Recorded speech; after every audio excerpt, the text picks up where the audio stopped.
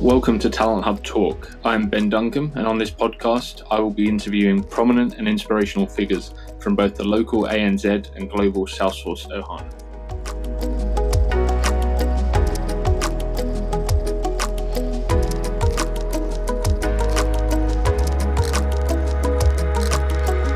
In today's episode, I am joined by Robin Emblem. Robin is a Salesforce solution architect who is currently based in London, having spent a few years working in the New Zealand Salesforce market. Through the episode, we heard more about Robin's background. He actually started his career as a recruiter. So I was really interested to hear more about how he progressed from being a recruiter to working his way up to solution architecture. We look at what skills were transferable and what Robin had to learn on his journey, what his initial plans had been after moving into the Salesforce space, how and why he was given opportunities to lead engagements from quite an early stage in his Salesforce journey, some of the differences between the New Zealand and UK Salesforce markets, and then we really focus in on how he made the leap from functional consultant to solution architect, how being in the remote world through and post-COVID has impacted his progression, if at all, in that he's not been working with people day to day to learn from as he's moving into that solution architect role. And then we look at some of his goals for the future. So a really, really interesting episode, really great for people perhaps that aren't from a technical background that can take some inspiration from the journey that Robin has been on. And I hope you enjoy the episode. If you do, please do subscribe for future episodes that are coming through. So Robin, thank you very much for joining us. No problem. Thanks for having me. Yeah, great to have you here. I guess our online relationship started when you were in New Zealand, and we've had a few conversations, but this is the first time we're speaking about your career and going in depth around how you've kind of made the transition that you've made. Really excited to hear that journey. Yeah. Well, I'm excited to tell you, I suppose, and talk about it. It doesn't happen too often. So, yeah, it's a good opportunity. Awesome. So let's look back at your, your early kind of aspirations and plans and what you wanted to do with your career before you moved into the workforce. Yeah, I mean, very sort of younger days, I had my eyes set on being a pilot. and that was kind of really early aspirations. And that kind of floated away, and I kind of got wrapped up in I suppose, being in my teenage years and my 20s, and it sort of disappeared for a bit. And my initial career was quite unstructured because I didn't go to university and I didn't pursue further education. I ended up kind of sort of floating around for a little bit in my formative years and then doing a bit of traveling, which I took full advantage of and enjoyed every minute.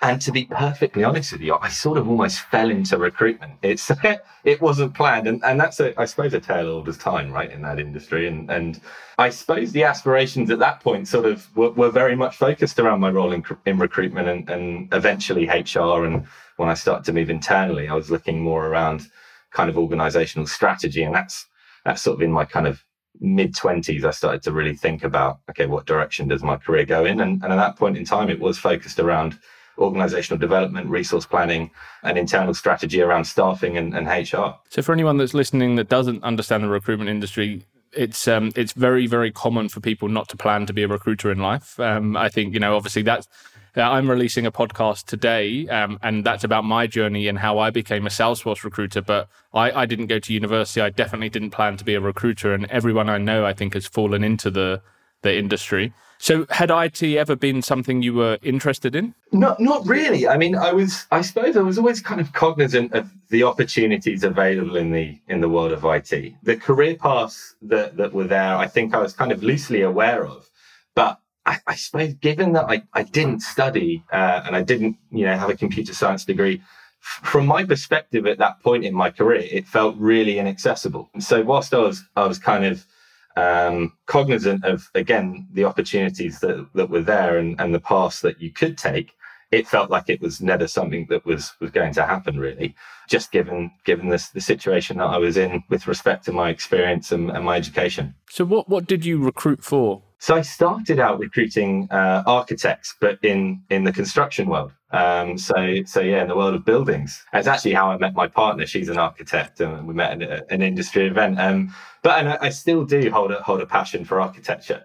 So it was a great kind of world to work in, working in the world of design. And moved slowly when I relocated to New Zealand, because I started out recruiting for architecture in London.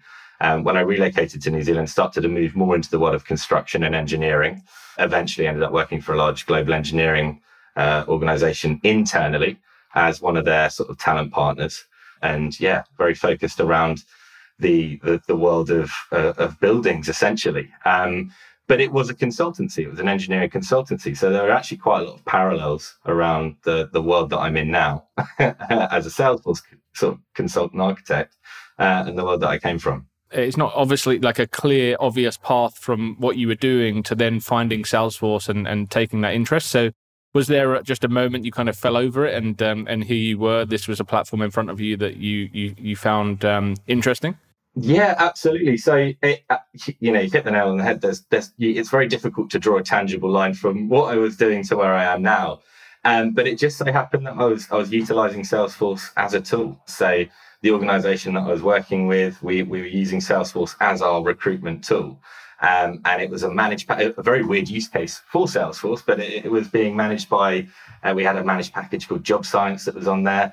It was all in Classic. It was hugely restrictive, lots of Visualforce pages. So it was a real bread and butter basic version of the platform that I know and build now. And I think I just got stuck with something one day and found myself on Trailhead. It really did start from there. And I suppose that shroud of inaccessibility around the world of IT started to kind of fall down when I realized that actually I can go on and I can self-teach, I can self-learn and I can teach myself and go through that process. And also I'm a kind of a sucker for collecting things. So seeing that I could get badges and there were different ranks and the kind of gamification of that learning process, I suppose really talked to me. So, and that's what I started doing. And being a recruiter, I did look into, well, what are the paths? If I do take this seriously, I move in this direction as a genuine career change, because this was sort of a couple of weeks into my learning journey. Where will I end up? What will my job roles potentially look like? So I suppose I started to form kind of an understanding of the direction my career could take at that point. Yeah, it was basically going onto Trailhead, learning things, and then unfortunately for everyone listening, kind of manhandling our Salesforce instance and building things out for my boss at the time, because we didn't have a dedicated internal Salesforce resource. It was just one of the applications that the organization utilized. The IT team were across many different applications, and we basically got handed the keys to the castle. And I'm sure I did some terrible things at that very early phase, but there wasn't too much that I knew, so I couldn't break anything in earnest. I think the thing that spoke to me initially was that I could, see the effort that I was putting in and see it translate into change for the organization that I was working for. So just building out basic processes and basic automation, putting together reports and seeing how that would impact my colleagues and help my management as well, kind of really excited me. I thought, oh, well, actually this is something I can get my teeth into and I can actually immediately see the change that it's making to the business around me. And from that point, it was then kind of the thinking switched, and it was like, well, okay, now I'm starting to think not just about what I've done and reports that I've built, but how many opportunities there are for this tool in my role and the role that my team are doing. And then the wider business as well. How can we interact with HR to make sure that when we're getting a hire, they're doing their provisioning for all the IT equipment before we even, make that requisition. So it started to kind of, the scope and capability of what I was working with started to become clear. And I found that really exciting. And then I just had to basically make a job out of it. And that's the difficult part, isn't it?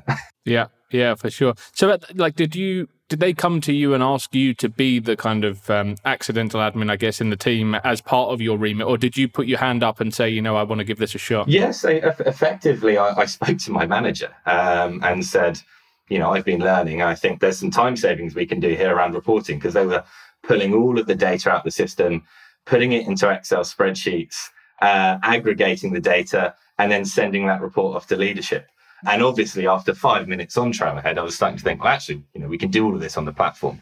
So it was a suggestion that I made to my boss at the time, and he was all for it, very, very supportive. Obviously cognizant that it shouldn't take up too much of my time because it wasn't really my job. But I said, hey, I'm going to save you 5-6 hours a week. How does that sound? And then it was just a conversation with the IT team to basically give me the keys to the castle and give me the rights to start changing things. And I was very cautious. I was very cognizant of the fact that I shouldn't be dealing with metadata. I should be focusing on changes to data. I don't want to really break anything entire. So it was effectively just a case of putting my hand up and speaking to someone and saying, I think we can do some cool stuff here. And then you went into consulting, and you've forged a consulting career from that point. But if we look at the skills that you had as a recruiter and the non-IT skills, I guess, what were the most transferable skills that you're able to kind of bring across? Yeah, I mean, that's absolutely fundamental to me getting the role that I initially got as a junior consultant were my recruitment skills, because it's communication, confidence of communication, and those soft skills to engage with stakeholders, to get their confidence and to elicit requirements from them in a manner that it makes sense, right? And that art of communication and understanding pain points within an organization and how a business is structured and how different functions of an organization work together, that is all a process that you would undertake as a recruiter. The only difference is the application of the tool to solve that problem is a new hire as opposed to some new technologies. So the process is very much the same. It's talking to different stakeholders within an organization. Where's the gap? Where's the issue? Why does the issue exist? So all of those sort of structured lines of questioning that you go through in a kind of full scope recruitment process, you actually have to go through anyway as part of the Salesforce process to understand where the need for change exists. And then it's all about the application of the tool, right? I think that was the reason that I think the initial consultancy that hired me took a chance on me, is because I demonstrated that skill set. And there is a degree, I suppose, and perhaps not anymore, but I think there's a degree of rarity around that soft skill communications piece and being able to understand not just the technical aspects of Salesforce, but the application of it, what the requirements are within the organization, and really mapping out those internal business structures. That's really important. And it's something you have to do in recruitment. You have to understand, does sales play well with marketing? Where do they butt heads? Where's their conflict in their internal processes? What's the culture look like of the person that I'm going to have to put into this organization? What skill sets do they need? So that process of eliciting kind of requirements and identifying the issues is not identical, but fundamentally the same. So I was well versed and well practiced in that, and I'd done it across large organizations and comfortable talking with people all the way through the organizational hierarchy up to C-suite. It's a foundational set of skills that I rely on heavily today. And I think, yes, it's highly transferable. It's really important. It's in the world of consulting, or whether you're internal, because if you're internal, you've just got same set of stakeholders, a different form of engagement, maybe a different timeline of engagement as well. But yeah, it's been immeasurably helpful in my role. So what did you struggle with? Unsurprisingly, it was the total lack of kind of technical background. I mean, it was coming at this role in this industry from a totally different sort of direction. So it was fundamental concepts and fundamental technical concepts. Through self-learning and through Trailhead, you can obviously get yourself to a reasonable degree of education around the system. But ultimately, there are fundamental technical concepts around looping variables, recursion, governor limits, how to avoid them, that if you don't have that baseline or background education, you have to learn. Okay. And you have to learn in context. And I think that was the fundamental difference for me, is making sure that I was learning in context. I'd done the theory. I'd obviously spent time on Trailhead, and, I'd taken my certifications, but actually the opportunity to sit with someone and to understand the application of these tools in context of a project was really important. And early doors, that was something that I knew was going to be a challenge, and something that I knew that I had to make sure that I addressed very quickly. And it was essentially just a case of putting my hand up for every single opportunity and learning as much as I possibly could. And I was hugely lucky that in the first sort of 2 consultancies that I worked for, and obviously even today in my current role, I've always been supported by people that are very patient and smarter than me. And that's what I've kind of sought those people out, to find those, to sit alongside someone and learn from them. and make sure that I'm always in that position of, at least once a week I should be going, oh, wow, that's a really cool concept. I'm going to put that in place in the next, piece of work or project that I work on. So it was a concerted effort, and I was very cognizant that I had a lack of technical aptitude at the beginning of my career. Like in terms of the actual getting hands-on, because I mean, like building a report, things like that, obviously there's, but when you start getting into things like flows that are a bit more technical. Yeah. Like with that support, was it easy enough for you to pick up, or was there something you just didn't get? Like you just really struggled for a period of time? I think I was quite fortunate, and I did manage to pick it up relatively quickly. I think it was something that just clicked. Generally, I have quite a logical, process-driven approach to any problem. And so it was quite natural for myself to apply that with the declarative tools, such as, Flow. But again, it was a case of I would build something out in the way that I thought was suitable. And then it was always a case of going to one of my colleagues and saying, run me through how you would do this. What's the approach that you would take? And just refining what I felt was the right approach to take. And again, putting everything in context. And I'm sure there's stuff that I would have built, 3 years ago that I'd look at now and go, what was I thinking? Fortunately, I always had people around me to kind of set me straight. But yeah, it was challenging, but it was, I really did throw myself at this learning curve.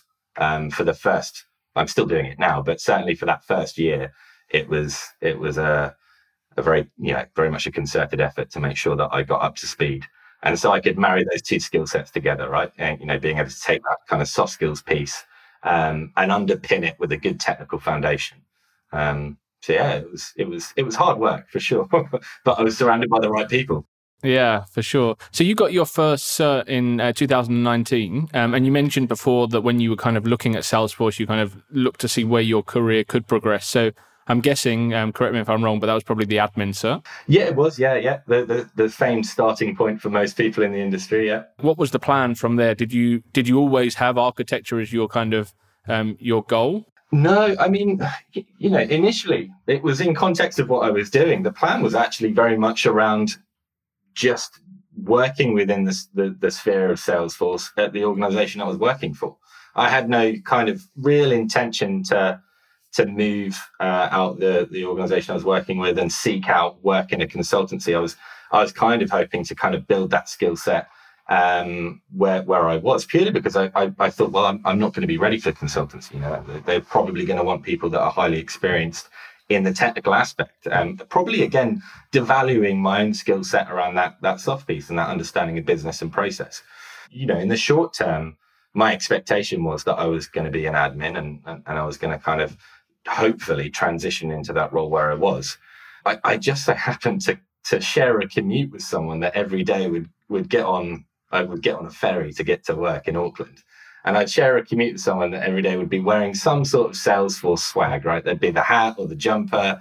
And it was when I was kind of in early doors engrossed in Trailhead and eventually kind of plucked up the courage to tap him on the shoulder and say, do you work at Salesforce or are you involved? And he just so happened to be a principal solution engineer at the Salesforce. And I kind of shared my story and said, I'm learning at the moment. I'm really interested in it. And he kind of threw the gauntlet down. There's a chap called Justin Robertson, really great mentor, actually, those early days. And he threw the gauntlet down and said, well, if you can get your admin set, I know a really good consultancy that was Lavabox, was the first place I worked. Said, no, really good consultancy that you can start out with, getting involved in projects and get some real good mentorship.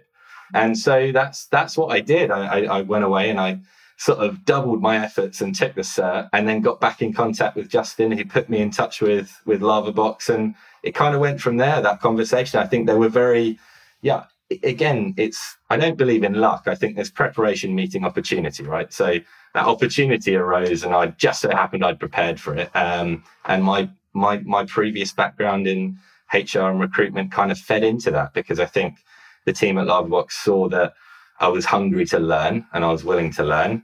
And I already had this core skill set that I could apply immediately.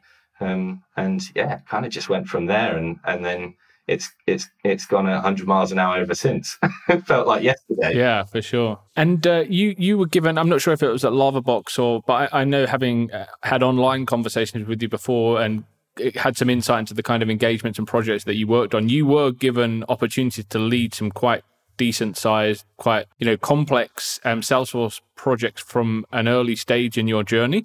What do you think gave your management team the confidence in? Like you said, you were learning still, right? So what was it about you that gave them the confidence to put you out on these engagements? I think I'd been in these very large environments before, right? And I say I was used to tackling problems within big matrixed organizations with global presence and, degree of internal politics here and there. And ultimately, I was able to kind of spot gaps in processes and understand how people in organizations need to interact together and what data from one departmental function might impact another. So I think it was kind of my ability at the early stages to identify that and run good discovery around those pieces. But also to kind of connect with my clients. Right? I always have an aim of making a friend out of a client because it just makes everything easier. I'd managed to do that on a couple of these large name clients that we worked with to build that relationship. And it did make the process of managing those projects and engaging with those people flow pretty smoothly. And I think it was the fact that we had a team around us as well that were very technically gifted. So I was always supported there as well.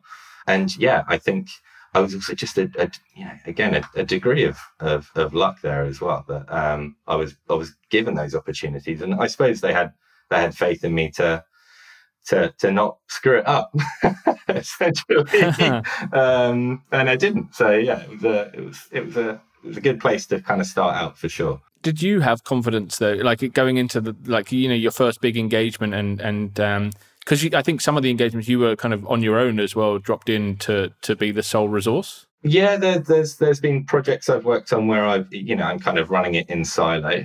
I think I had confidence in those early days. I had confidence in the people around me, ultimately, and the support networks and structures that I had within those consultancies. And I've just been very fortunate that I've always made a point of picking cultures and environments where you are supportive of each other's work. And that's always been a big part of, how I would pre-qualify an organization that I'm going to join.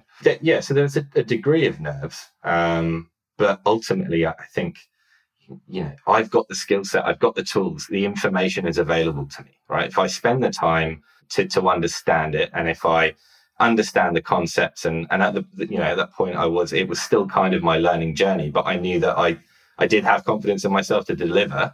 But underpinning that was that I had a team around me that would look to support me if I got stuck, and vice versa. That's just the way we worked. So very collaborative environments. And yeah. So there wasn't a great deal of fear, bizarrely. More so now. The more I know, the more it scares me. Yeah, for sure. So you spent a couple of years in Auckland. You're from the UK originally. You've returned to the UK. So other than the fact that you now get a train to work and not a ferry, what differences have you found between the ecosystems, like from a Salesforce perspective in both locations? From a Salesforce perspective, in general, there's obviously generally cultural differences. But from the Salesforce perspective, I'd say it's just the general scale of engagement, right? It's much more typical that, here we'll be working on multi-cloud projects with 4+ clouds, a larger user base. Very often that we're talking international presence. So there's more considerations that go into that. So it is generally the scale of project and the scale of delivery, and the pace of delivery is a bit keener as well. So, but in general, I thought this to myself the other day. I can't really pick out any fundamental differences other than the size and scale of project that you'd be working on and the clients that you're interfacing with. And are you, because like in Australia and New Zealand, I find that, a lot of the projects you're focused on the region. So you're focused on delivering for New Zealand, right? Or you're focused on delivering for Australia. Do you know, like in the UK, are you typically delivering projects for European scale organizations? Yeah, two of the recent projects that I've worked on have had transatlantic locations, and also spread across Europe as well. And that brings into play a whole kind of new realm of issues, right, that you need to solve when you've got teams delivering services in different languages, for example. It's just one aspect of the complications that can bring. So definitely that is more common. I mean, it's quite common. I'd say it's more common than not in terms of the sphere of work that I've been doing recently. Mm-hmm. Now, you didn't start your Salesforce career that long ago, and you've progressed from like accidental admin, functional consultant, and solution architect. Now, a lot of people, and I know other people that have come from a recruitment background into Salesforce, but you're the person that stands out, has made the most progress the quickest. If you look at that functional consultant to solution architecture leap that you recently made, how did you do that? Like that's a leap that a lot of people are looking to do. And what did you need to know that you didn't know as a functional consultant? So I think it's becoming technically comfortable with all facets of the platform, right? And all facets of the solution. So I was, as I mentioned, very cognizant of my need to expose myself to as much as possible.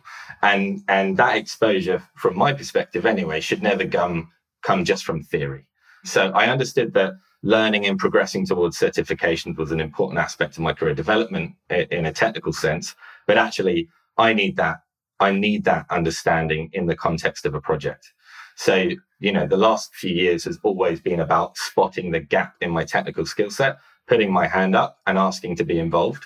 And as part of that involvement, typically I'd be kind of, the Padawan of someone that was highly knowledgeable in those spaces. So whether that was with dealing with Salesforce Connect and an OData integration, or whether that's dealing in Service Cloud and omnichannel flows, or whatever it might be. If there's an area that I wasn't comfortable in, or that I wasn't aware of, or I hadn't used before, it was about becoming proficient. Certainly wouldn't call myself the master of anything, right? Because you're always learning, it's always changing. But becoming technically comfortable and making sure that I had on-project exposure in the core areas of work, not spreading myself too thin. There's clouds and certain solutions that I've not been involved with, and I probably won't be involved with because they're areas that don't particularly interest me, right? But in the core areas of focus that I have been working in, Sales Cloud, Service Cloud, CPQ, Experience Cloud, as it's called now, it was just getting the exposure and then slowly taking on larger responsibilities in those projects. So again, it's about putting my hand up, making myself feel uncomfortable, I suppose. Always, again, with a degree of confidence because I'd have those people around me. And then that slowly morphed. I think the last consultant of that at Gravity Lab, that kind of morphed into running my own small implementations, and then, solutioning for slightly bigger phases of larger projects, and taking the lead on a solution design for those. And that complexity kind of slowly grew. I don't think I'd have got there if I hadn't been willing to kind of put my hand up. And it's being willing is one thing. It's making those around you aware that you want to learn. That's really important, I think. And people, I think, generally kind of miss that a little bit. They expect those opportunities to kind of just come and you'll get given the exposure. Fundamentally, I've always told people and made them aware of where I want to end up and what I want to be doing and the development that I'm looking for. And people want to help each other. So generally, I'd be given those experiences. But it was, gaining exposure, scaling that exposure. Eventually, that morphed into running smaller implementations. Then it was running, solution design on phases of larger implementations where we're kind of shuffling resource around. Recently, it was demonstrating my technical ability. So, I developed a reusable solution that's a packaged application that we can push through and use again and again on new projects. So there was that aspect. With respect to what I wish I kind of knew before I moved into the role, I wouldn't say wish, but just preparation. I think as a consultant, as a functional consultant, you are generally focused on packages of work. So whilst you are solutioning, you're solutioning within the context of a silo or a specific problem that you're trying to solve as part of a wider project. The holistic nature of the architect's role is something that is the immediate challenge to someone stepping into this as a new role, right? So stepping away from those individual packages of work where your responsibility is siloed and moving towards questions like, okay, what's my environmental strategy like on this project? What deployment tool set are we going to utilize? What does the scope of the project look like? How can I protect the project within that scope through our discovery? Looking out for gotchas with respect to like third-party integrations. Where in this business's sort of flow of data are there third-party integrations to external systems that I have to consider in my solution design? And then does the future state of what they want impact that? And you're doing all of this at the same time. So it's a big change, and it is a big step, and it's a big leap, and it's something that you just get used to. I think you have to. And I complain a lot at the moment to my boss. That's how I get used to it. It's just like, I kind of grumble and moan a little bit. And then eventually, like everything, right, it'll become the new norm, and it'll just start to get natural and start to feel normal. But definitely, I think just being aware of that. I mean, and you're running teams as well. I've got 5 consultants on a project that's going to last a year. We've got 5 different clouds on that project. And I've got to make sure that documentation is workable, and that everything I design is easy to be, easy to follow. And so you're spinning many different plates. And I think you can feel technically comfortable in different areas, but you've also got to make sure you can put it all together, spin every one of those plates, and then do a whole raft of other stuff on the side. So it's a different world, that's for sure. But it's enjoyable. I wish time travel was real, because I'd like to go back and show you 3 years ago everything you just said. Yeah. It would be interesting to know if you'd have thought at that point you could get to this stage within 3-4 years. No, absolutely not. I actually, embarrassing, I think I've still got it. I wrote down kind of my goals, right, for my career when I stepped into my first junior consultant's role. Because I was into my career, quite far into my career in the HR world, right? And it was a step backwards initially. I took quite a few steps back to move into a junior role, into a new world. But that's because I felt like there was a good opportunity, and fundamentally I just enjoyed the work more. Yeah, so I wrote down my goals, and I think I need to kind of just bed in and just cement these skill sets down now and slow down a little bit, and because otherwise I'll run out of road, right? Yeah, for sure. One question I wanted to ask, and this is a real hot topic at the moment with like remote working and things like that. And I guess the conversation we've had, it's been centered around learning from others and leaning on others, and picking up skills from other people, and that's been a kind of theme of this discussion. So has not being able to work face-to-face with team members been detrimental to your progress? It doesn't seem like it, because you have progressed so quickly, but like taking that step from functional consultant to solution architect in a remote world must have been more difficult than if you were in an office 5 days a week with solution architects. Absolutely. I mean, you have more time because you're eliminating commutes and stuff. So I find your time rich, and if you want that professional development to look at things in theory, you're able to do so. I think more so than ever before. But what you miss and what's lacking again is questions in context, right? And whiteboarding together. That's how I learned a lot of my progression was based around being sat next to someone, watching what they're doing and asking questions. Whilst you can do that over digital tools, it's a bit more disjointed. And I don't think you get into that state of flow that you can do when you're in the room with someone. But then that being said, I was like, I went through a process of before moving into this role, I was on a project with one of our senior solution architects, a lady called Priscilla Renwick, who's amazing, like fantastic. Yeah, I know Priscilla. Oh, you do? Right. Yeah. So she's been on the podcast before. Yeah, I met her at Dreamforce one year, and she was in Sydney on holiday and came and did a face-to-face podcast just before COVID shut the world down. Right. So I was basically her understudy on a project that we just ran. And as you can imagine, so that the mentorship that I got from that process, and just being able to witness the way that she structures projects and the way she thinks about her solutions was really important for me. And it was a huge piece of my development. And I'm basically mimicking that process right at the moment. So it's you can get to kind of that high level. But I think when we're talking more technical knowledge, and when we're kind of learning, if you like we talked about, flow, for example, I don't think you quite get the depth of learning through Zoom as you would be if you were in that room and able to just kind of ask those fluid questions. So I think, is the lack of office time detrimental? In some areas, yes, but in other areas, I found it, equitable in essence. I haven't felt I've suffered, but I could see that if I was back where I was a couple of years ago and trying to learn flow for the first time, not being able to sort of sit next to someone and run through it and understand those concepts and little tips and tricks that you won't find in documentation, right?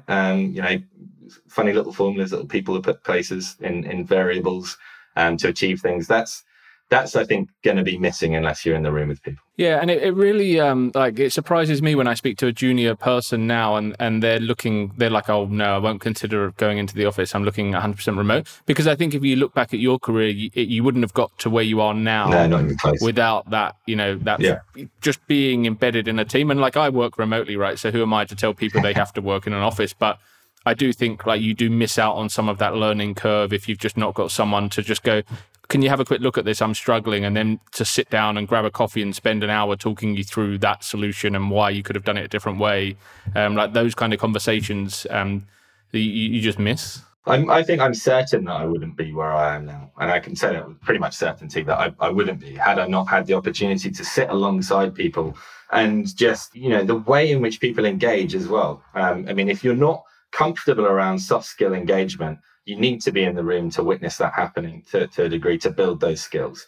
Technical area is one piece, but and just understanding how the process works, you need to be there. I'm sure if I'd have started my career now, I'd be saying the same thing. No, I don't want to be commuting. Why would I? But we're our own worst enemies, right? We generally have pretty short-term thinking. And I probably would have taken that short-term thinking process where if you think a bit longer term, I think you will accelerate your career and learn faster and just have richer relationships with people by spending some time in the office. I'm all about balance, right? And I think where I work now has a perfect balance, right? You've got to be in the office one day a week. You can choose to be in the office more, but ultimately, it's that flexibility between the two. I think fully remote, especially as a junior, you'd struggle. Oh, that ferry ride must have been terrible as well. I can completely understand why you would have said you wanted to work remotely full time. I'm not joking. I think it was second month that we were living on the island. It was an island called Waiheke, just off the coast of Auckland. Second month there, I was late to work because we got waylaid by dolphins, which is a bit different to what I've usually experienced. So yeah, it was a good commute to have to struggle through every day. So it wasn't so bad. For sure. Yeah. So you said you need to bed down now, but what does the future hold? You've ticked a lot of those goals off, I'm sure, probably all of the goals that you set yourself back 3-4 years ago when you were starting out your Salesforce journey. Yeah. But what's next? Like, where do you go from here? Well, there are the small certifications that I've obviously got sort of ahead of me that I want to achieve. CTA is always that kind of, it's always on, anyone in Salesforce probably has it on their horizon at some point, right? When I'll start that process, I don't know. I'm set, like you said, short term is all about kind of just bedding in, knuckling down and cementing in my mind, doing the right thing. But long term, I suppose it's just broadening responsibility and whether that's bigger teams, bigger projects, or whether that means moving into more kind of a leadership role. I think that's what I'm looking for. Again, stretching myself a bit, but yeah, at the moment it's about just learning and getting proficient and comfortable and sort of accelerating the role that I'm in terms of my skill set. But once I'm there, I think I'll start to widen things out a bit and start to maybe look at things from a more of a leadership and commercial perspective. But who knows? Who knows, right? Well, look, thanks so much. I've really enjoyed hearing about the journey, and I think it will really inspire lots of people. So if there's anyone listening that's maybe at some stage that you have been at in the past, whether that's the accidental admin or functional consultant looking to get to solution architect, where's the best place for people to hit you up with any questions? Right, just LinkedIn. Yeah. I'm not too big on social media outside of LinkedIn. So that's probably the best place. Just search me up, Robin Emblem, on LinkedIn. I've got a much more professional looking picture than you'll see here, but it was some years ago now. Well, thank you so much. And all the best for whatever does come next. Yeah, brilliant. Thanks, Ben. Cheers. Thank you for listening to another episode of Talent Hub Talk. If you're enjoying the podcast, we'd love it if you could subscribe and also leave a short review. We're keen for this podcast to reach as many people in the Salesforce ecosystem as possible, and your reviews will help us do that.